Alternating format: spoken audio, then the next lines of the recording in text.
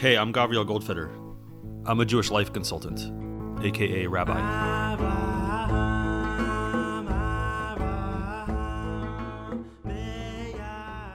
You could see why Yaakov would be unsure as to whether or not he actually is the one. He was, after all, born second. He is not the firstborn. And he sees that his father, Yitzchak, who is the one of his generation and whose blessing will determine who is the one of the next generation, he sees that Yitzchak, their father, loves Esav. And so, as dismaying as it is not a surprise that Yitzchak calls his eldest son Esav and tells him to prepare food for Yitzchak so that Yitzchak can bless him.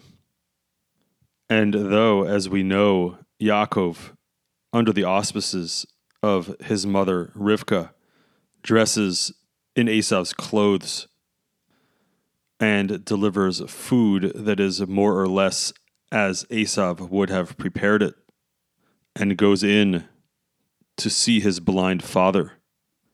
And he ducks and dodges and stretches the truth to the point where his father gives him, Yaakov, the blessing that Yitzchak thought he was giving to Esav. So yes, Yaakov did in fact receive the blessing.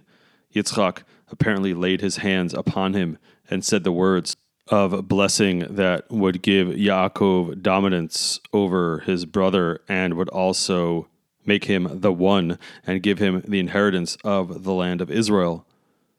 Even though that is all true, you could certainly understand why Yaakov would not have felt confident that this was real enough and substantial enough. After all, he had basically received the blessing in disguise through deception.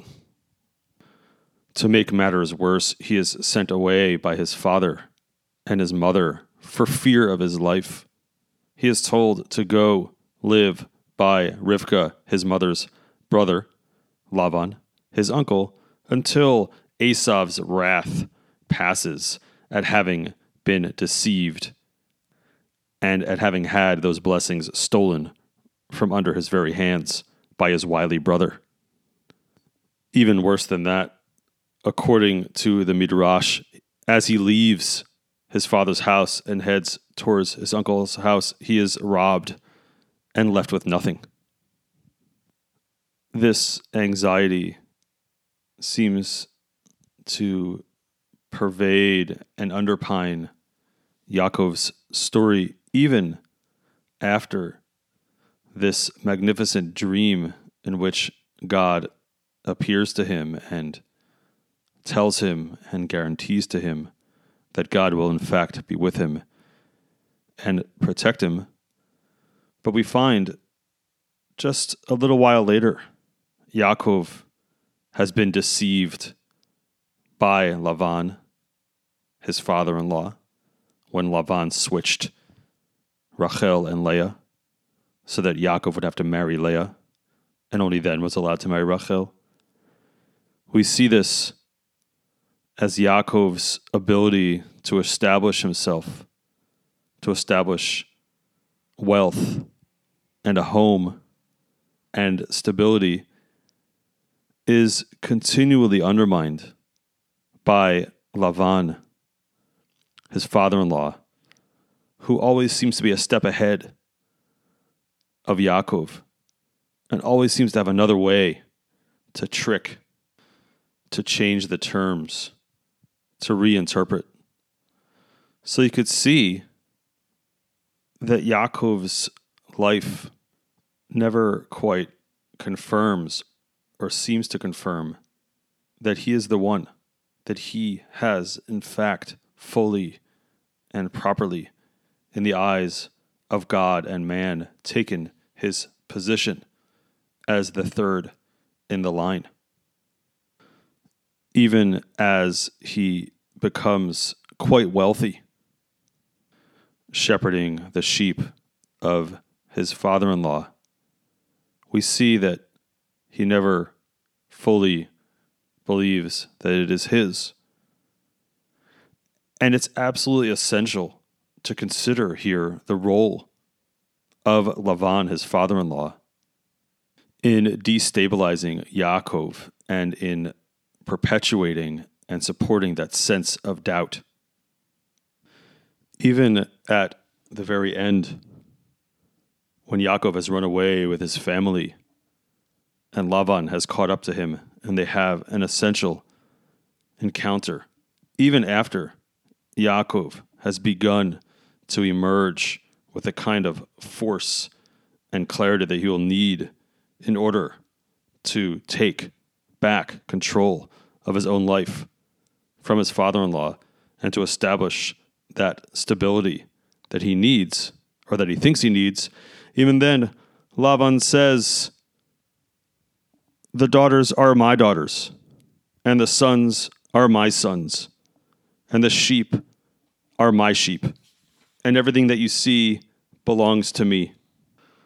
Let us appreciate the power that some people can have over us to keep us on the first mountain, by keeping us unstable, by keeping us in a sense of doubt, by identifying in us what we think of as success or achievement, and that person can constantly pull that away from us, giving us a sense that we have not reached it.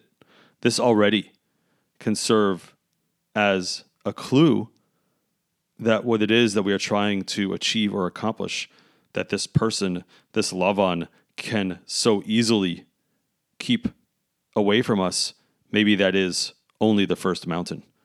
Maybe they are signaling to us that there's something deeper, something more stable, something that can withstand and survive through the different phases of what it feels like and the experience we have when the thing we want so bad is not there.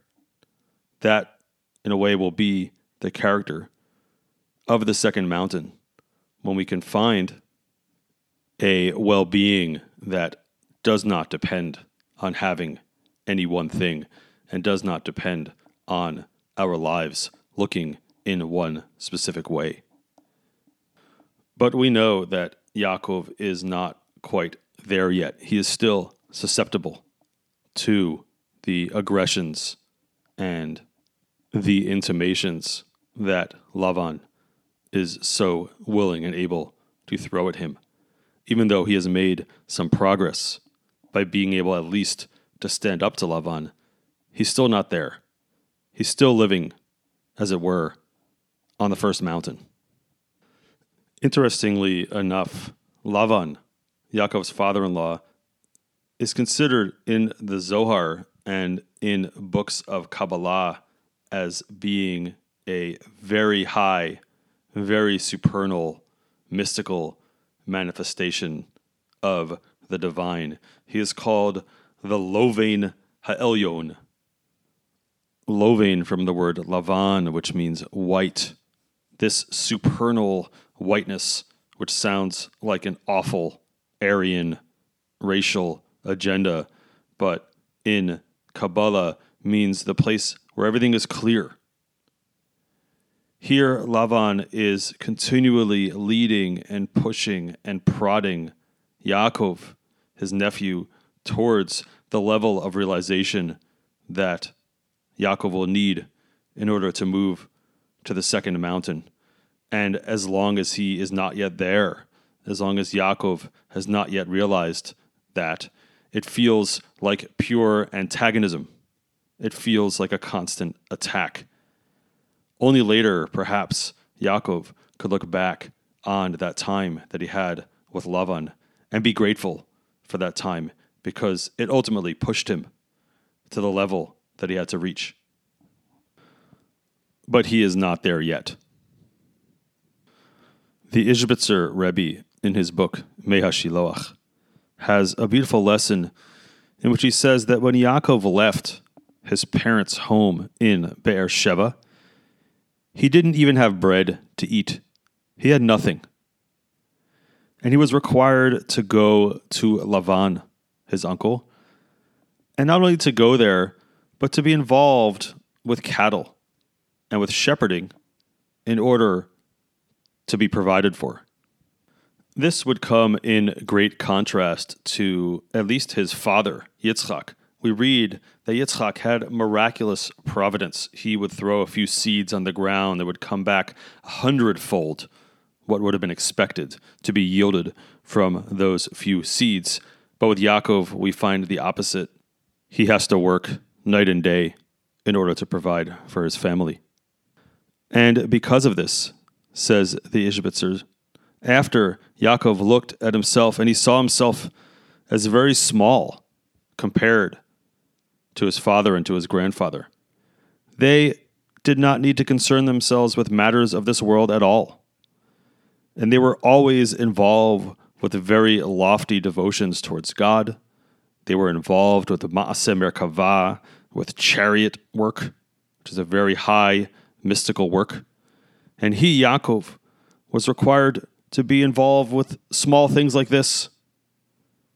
And so you could see that Yaakov would become demoralized. He could become demoralized. He could conclude that he is not the one, and that he did steal the blessings, and he was never meant to have them, and it was always meant to go to Esav, and he's a liar, and he's a fraud.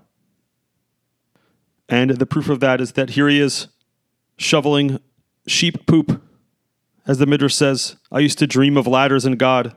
Now I'm dreaming about sheep. But somehow, and here, Yaakov's transition, which allows him to begin climbing the second mountain, says the Ishbitzer, yes, even though they were involved in great things, and I see that I'm involved in small things, still yet, there are also ways to serve God through these small things, because God, after all, is Yotzer HaKol. God has made everything, and therefore there are ways to serve God through everything. With this, Yaakov begins a journey of discovering and accepting that there are ways to serve God in the big things, in the chariot, and there are ways to serve God with sheep. He can let go of the old image that he had in his mind based upon observing his father and his grandfather of what it would mean to be the one. He can let go of that illusion that the one wouldn't have any problems or challenges in this world. And he can stop seeing these difficulties that he faces as somehow detours from the path of the one in the world. And he can start seeing them as the path of the one in this world.